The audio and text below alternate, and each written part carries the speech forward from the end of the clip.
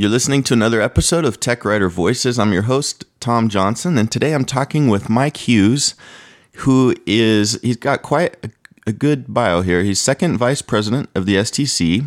He's got a PhD in instructional technology and a master's in technical and professional communication. He works for IBM as an internet security systems and user assistant architect. He's a regular columnist for UX Matters, User Experience Matters, and he's also a blogger. He's got a blog at user-assistance.blogspot.com. And his regular column deals with user assistance, putting help in context. And his most recent article is titled Straight Talk, Surviving Tough Times as a User Assistance Writer. And I read this article and I thought this is an extremely relevant topic, something that I really wanted to interview Mike about. And actually, I've been reading his blog for quite a while, and I enjoy his personality and his insights. I think he's extremely sharp. So, Mike, can you tell me, getting into this article, which is the focus of this topic, focus of this podcast, can you tell me why is it more important now than ever to demonstrate our value in user assistance? I think it's more important now because we really are going to see the economy tighten in extraordinary ways. I've listened to some of the executives at IBM as they're talking to us, and the things I'm reading is there's just no room for any waste anymore. The economy is shrinking to such a state that if we're not really part of a solid value chain, we're going to get cut. That's simple, Tom. You wrote in your article that I can produce a manual that users won't read for $50,000, or I can produce a manual that users won't read for $5,000. Can you explain kind of what do you mean by that? At that time, Tom, this was about 15, 20 years ago.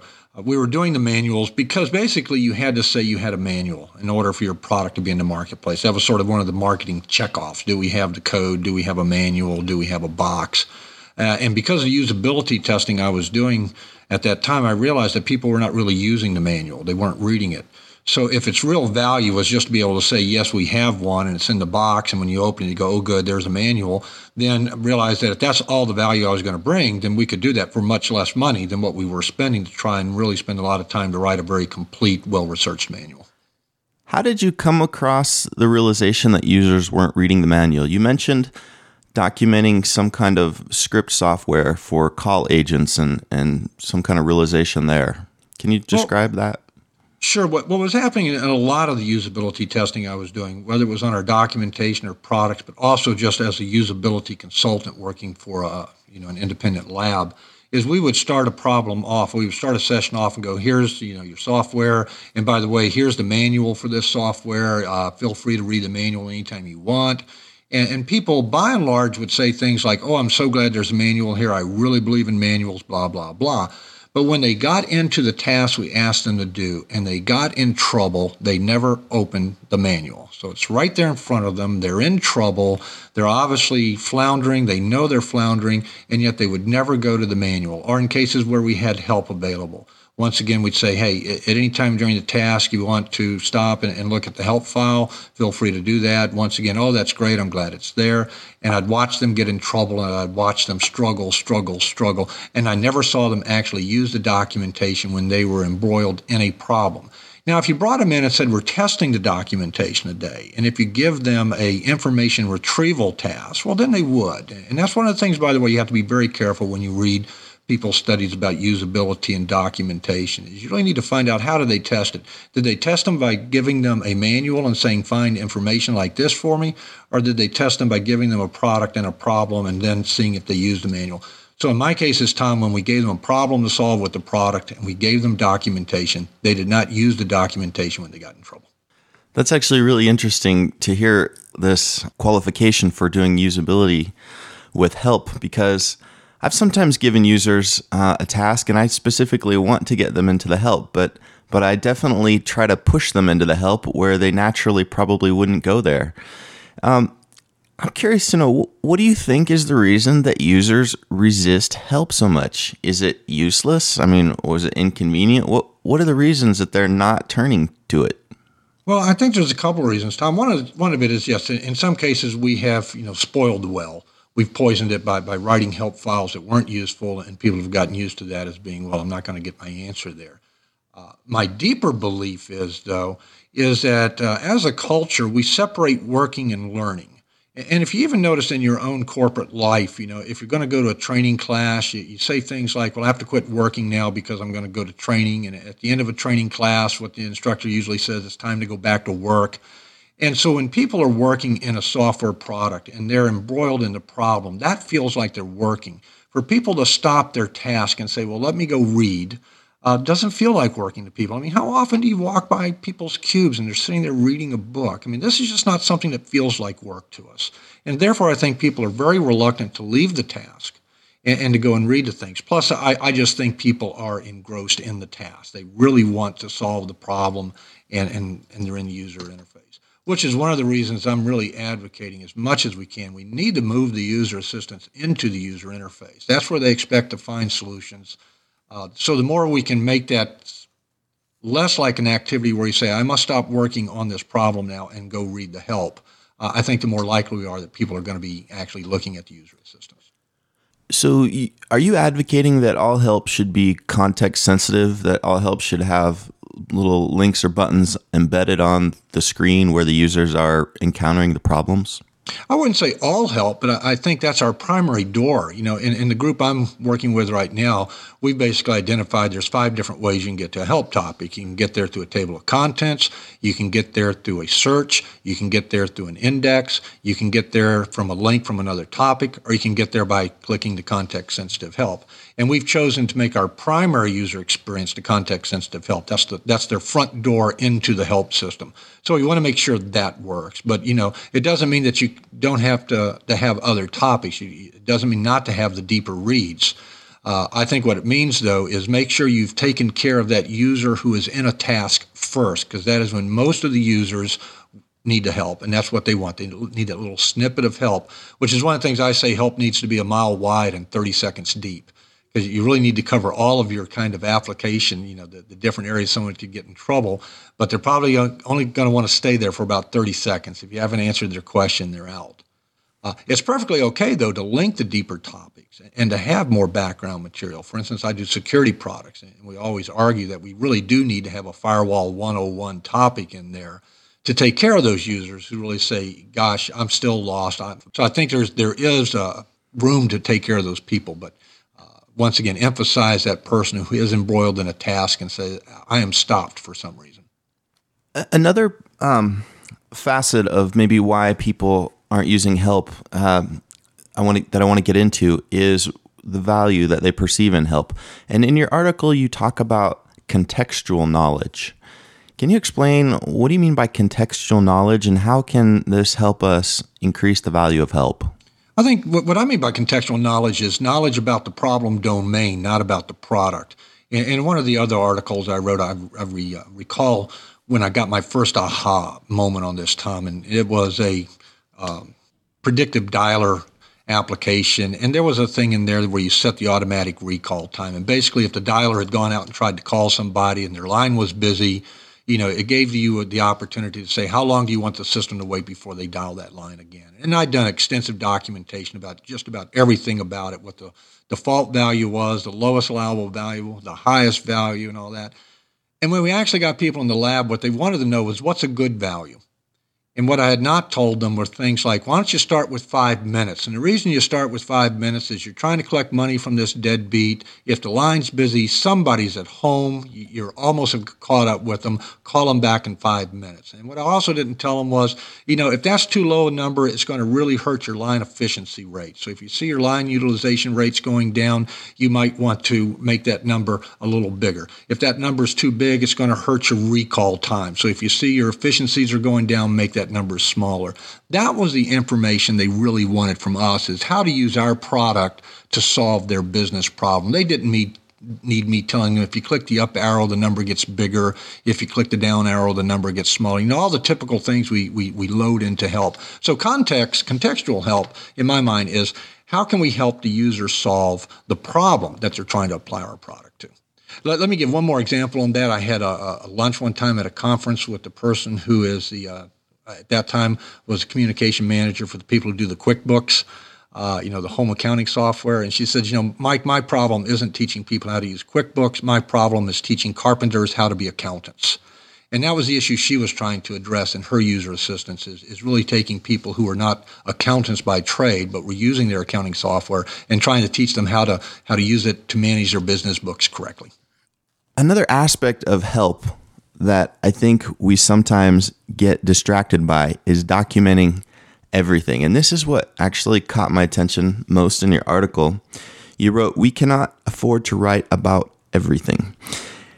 And this brings up a significant kind of point in the way we strategize our documentation. Should we not document everything related to the application's functionality? Should we cut out 50 pages just to keep the help lighter? I mean, how do you justify that minimalization of the help content? Yeah, and I understand. I think this is the hardest thing for technical communicators to come to grips with, because I think we feel very strongly that documentation should be complete, it should be accurate, it should be consistent. And the completeness issue is, once again, going back to it needs to be 30 seconds deep and a mile wide. We really have to document those things that we think users are going to be most likely to need. And I'll give you an example. I just wrote a report and sent it to a colleague because I had trouble in I'm trying not to name the product, in my email calendar client, the product I use for that. And it requires me to update my password every couple of months. Now, I have updated my password 16 times, and I can never remember where in the product to do it. So I went to help and had a just terrible experience and documented. One of the problems is it was very hard to find where to update my password. It was not located in a good place in the product. But what I was coming across, Tom, was tons of information about why passwords are important and what passwords do and their role of passwords and securing and all that. Well, here's a product that requires a password. Here's a product that tells me, Mike, update your password or I'm kicking you out. And it's a product that makes it hard to figure out where to do it. Once you get to the dialog box, Tom, for changing the password, it's the easiest darn thing in the world. It says, hey, enter your old password, enter your new, retype it. You're golden. It has all the rules for what's a good password. So there's a case where they could really eliminate a lot of documentation that was telling me all about the history of passwords, if you would, and just tell me the one thing I need to know. If you need to change your password in this product, go here. So not only would that have saved them a lot of, cyber pages, and that's labor. People have to write those cyber pages. It would have also made much better help for me. So there was a case where actually completeness was hurting my user experience. Plus, it was costing them money to write it. So is this also what you mean when you say that help should be a mile wide and 30 seconds deep? Is that you? Exactly. Okay. Yeah, I mean, you've got to document the password, but what do you have to document about the password? Why can't users figure out passwords? Well, they can. They just can't figure out where to do it. Oh, document that. So what it requires, Tom, which gets real exciting, it really requires that you look at an application that you're documenting. You go to the particular page you're documenting, and the question we ask ourselves is, what's the most likely information gaps that's going to happen on this page that would make someone have to stop and ask for help? And what we try and do, in another article I talk about this whole idea of task support clusters, is in a keystone concept, say, let's hit the most likely information gaps that might be causing someone trouble here. And typically that's going to be around decisions we might be asking them to make that they really don't know the impact of the choices. We might be asking, pick these 3 encryptions. Which one do you want to use? Well, maybe they're saying, well, what's the difference between them? What's it's going to cost me to do it this way or another way? Or we might be asking them to enter a parameter. We might be saying, okay, select what you want your heartbeat interval to be. How often do you want to go back and check for updates? And the question was going to be, well, what's a good number? When would I want a bigger number? When would I want a smaller number? Going back to that predictive dialer example. So I think when we're talking about that 30 seconds deep, it requires some real careful analysis of that screen to say, okay, what really needs to be documented. A mantra that I use a lot when I'm working with people is don't squander your ignorance as a writer. Look at that screen. Whatever you can figure out in the first 3 minutes, the user can figure out in the first 3 minutes. Don't bother documenting it. That's actually really interesting. Okay. And I want to get more into this because sometimes our users aren't us, right? I mean, sometimes our users are, in my example, the primary user base are secretaries. And, they're good with Outlook, they're good with Word, but they get out of their comfort zone really easily Whereas I think most technical writers, we're more tech savvy, or we should be. And so when you look at an application and you say, where would I get hung up on this? And you go for the hardest stuff. Do we do a disservice to those less technically proficient users who just want more of the basics? No, I don't think we do, because the point is when we ask those questions, you really have to understand the user, exactly what you're saying. And so the real question isn't like where would I get hung up. The real question is, where would a secretary get hung up on this? And the things that I want to avoid when I get into documenting, let's say that it's a calendar program, and let's say that you can reschedule repeating instances, and the drop down says every day, every week, every month. Well, there's no reason to document. Oh, if you click on this, you can schedule every week, every day, every month, because the user interface will tell them that. So things like that. So things that have drop-down menus, that the choices are very clear. Things that, a button that says refresh screen data. I mean, there's no need to go into a lot of that. I work in some groups that really think the very first screen you should give the user should be a description of every field on that screen and what it does. Well, I look at every field and I go, well, most of them aren't hard. They're going to understand what first name means. They're going to understand what should go in the last name field. They're going to understand what goes in the telephone number field. They might not understand what would make a good alias. So maybe part of this registration form asks for an alias. And what we really need to tell them there is, boy, that's what's going to show up in people's email client when they mouse over you, or things like that. So when I say the things that are obvious, I mean the things that would be obvious to your user, not necessarily to someone with a strong knowledge of the application. And you refer to this in your article as MOPOPs, right? Which is moments of opportunity and points of pain. Is that kind of the mindset that you're looking at when you're analyzing pages? That's what I'm looking at. I'm looking at, what's going to basically stop a person here, and do we have moments of opportunity? And moments of opportunity can mean a lot of things. Are there opportunities to introduce information? The example I use in the article, and I just had a chance to do this yesterday at work, and it worked very nice, is sometimes you enter a query to get a list back, and for some reason either there wasn't anything there, or you misentered the query and you end up with an empty list.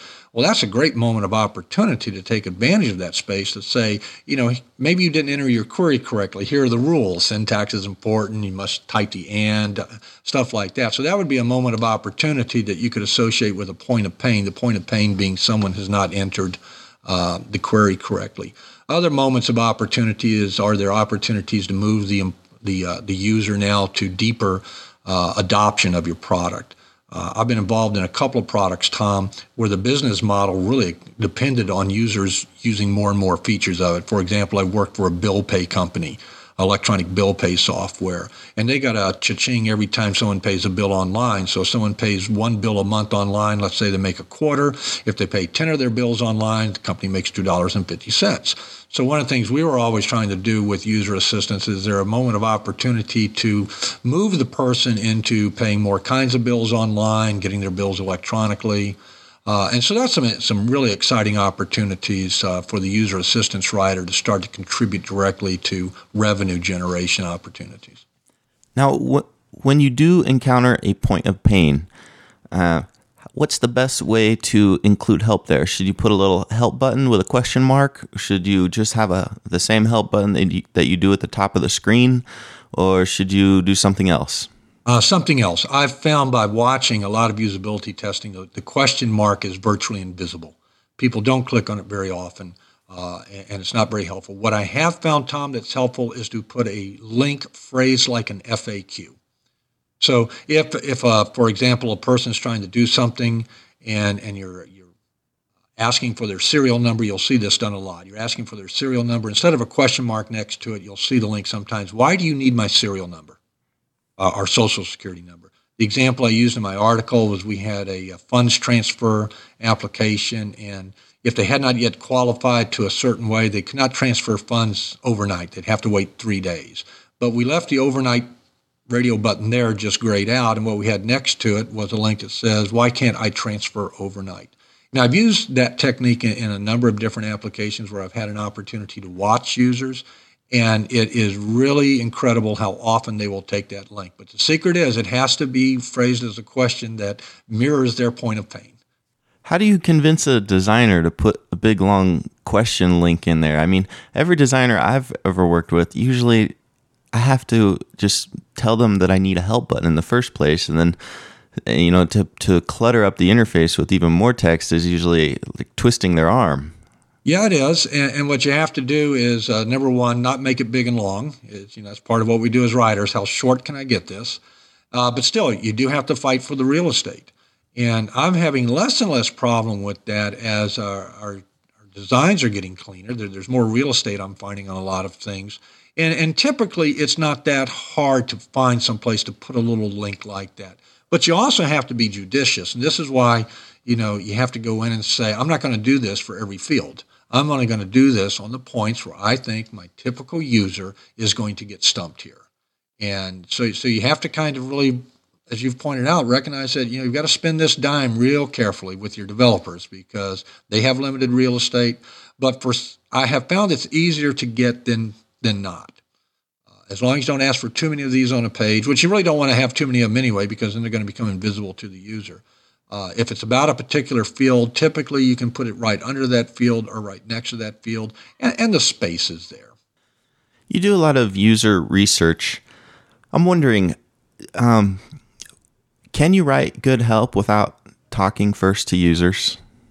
I think you can, because reality is you don't always get a chance to talk to users. And this is why another thing I really push, and I've got another column about this in UX Matters, is starting to use cases more.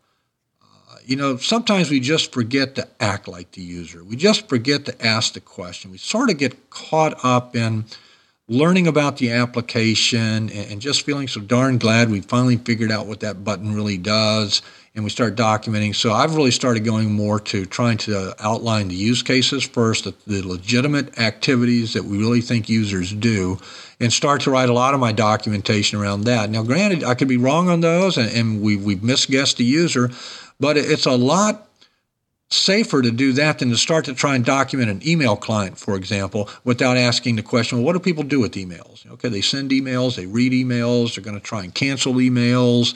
So once you start to put those tasks together and then write your user assistance around those topics and not going in and looking at a screen and asking yourself, well, what can I say about this screen?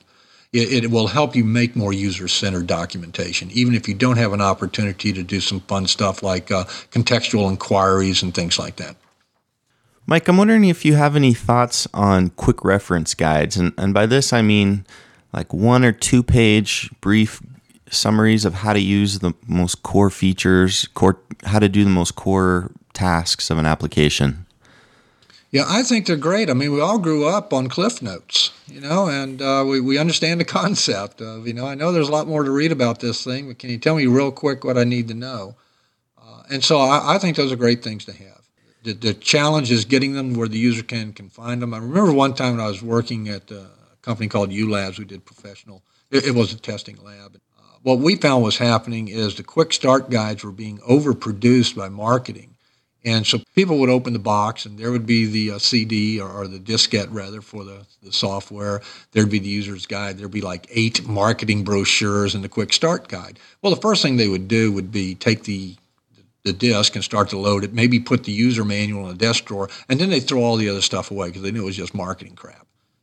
So what we had to really do was kind of uglify the quick start guide so that people realize that, oh, no, this is useful information. So that's always a challenge, is getting people to go to the quick start. I believe in them strongly. Mike, a couple of last questions here. UX Matters is a publication that I've been reading a little bit more lately, and I think it's an excellent publication. Can you tell users a little bit of what it's about who may have never heard of it? Sure, and UX Matters is an online magazine that's really aimed to bring the community of user experience practitioners. And one thing I like about it, it's a pretty broad group of contributors. So you're going to find people that are really information architects, people like myself who are really help writers, graphics people. They have this cadre of people who contribute, and we periodically, depending on who you are, what schedule you've signed up for, it's probably one of the quickest reads to see what are people talking about in the industry. I'll look at it every time it comes out, and let's say when it comes out, there's 3 new columns. I read the blurb on all 3, and I might find one to read. or sometimes it'll be all three that I read in depth. And if you're looking for a way to keep up to the depth with the thinking that's going on, as opposed to the tools, the technologies, and all that, if you're really trying to find out what are people thinking about, what are the new philosophies, it's a great place to read the leading edge thoughts going on. Actually, you brought up technology, which is another question I wanted to ask you. So in your article, you say that we're sometimes distracted by technology solutions and we forget about really what matters, and that's the content. And one of the big technology distractions right now that could be argued, actually, without getting into anything specific, there's help authoring tools that people could get into. There's new XML standards, DITA, and things like that. Do you think that all of these techie type focuses are harmful to the value that we could put in documentation? Well, they're harmful only to the degree we allow them to become the new bright, shiny thing that get us distracted. For instance, I do a lot of work in DITA right now, and one of the things I liked about moving to DITA was I lost a lot of my bright shinies, and it really I couldn't do a lot of the things that if I were using some of the other tools because they just hadn't been developed for DITA yet, and you was kind of stuck to, well, what can we do with just the content? And that's sort of, I found it to be very refreshing. It's like, when your life is surrounded with toys and glitzy things, and you say, let's just simplify down, let's get back to basics. So I think we need to quit worrying about it. And say, really, I don't care what tool I use. I shouldn't use an awful lot of it. Because that's the other thing that hurts us. When I started working with a particular company, and oh my goodness, if there was any technique that RoboHelp allowed you to use, this particular help writer used them all. And the end result was I found the end result was just, gosh, I'm confused. I don't know how to use the help system. I've got these things. If I click on them, sometimes things expand. Sometimes I go places. This happens. That the more we just say, forget about it, let's just, what's the one good paragraph that will give them the information they need to do their job. And then we start there and say, okay, what's available to me technology-wise to put this paragraph. But yes, I do think we get hurt if we overplay with the tools. Actually, that's really interesting because everything I read about DITA, people say, well, it takes a long time to implement and you need a dedicated person to manage all your topics sometimes. So actually, you're saying that the switch to DITA makes people less focused on technology because they're just focused on writing like the help content in a very specific structure, and they can't worry about adding JavaScript drop downs and doing other kinds of little unnecessary tweaks. Exactly. That's true of the writer. If you're the person who has to actually implement it and say, okay, how are we going to use this to turn out PDFs and all that, then their life is a little harder. But for the writer, it really does simplify your life. And sometimes that's tough for writers, especially if you're a writer who likes to visualize your output. Moving to something like DITA or anything that's just very content-based, where you say, hey, don't worry about what it's going to look like. It's just, write the content. That's a hard transition. And it was a bit of a hard transition for me as well. I'm one of these guys that, I like to hit the render button every 5 seconds and see what it looks like. But what I found, it made me more productive, and it just kept my focus back on what was important is what are the words that I've got to put together here that's going to fill this information gap. I found it very liberating, Tom. All right, Mike, we've been talking for a while. Is there anything that we didn't cover that you want to cover? I just want to give a shout out to your blog. I'm a follower of yours, and I think you're doing some great things in providing vision for ourselves as a society of professionals. Thank you for the contributions you're making, Tom. Hey, you're welcome. And I appreciate you doing this podcast because I actually get a lot of feedback from people about podcasts, and I think they have more connection power than blog posts. Yeah. And speaking of blogs, your blog, let me just repeat for the listeners, is user-assistance.blogspot.com. So, or you can just Google Mike Hughes blog and you'll find it. All right, Mike, thanks again for coming on to the show. Thank you, Tom.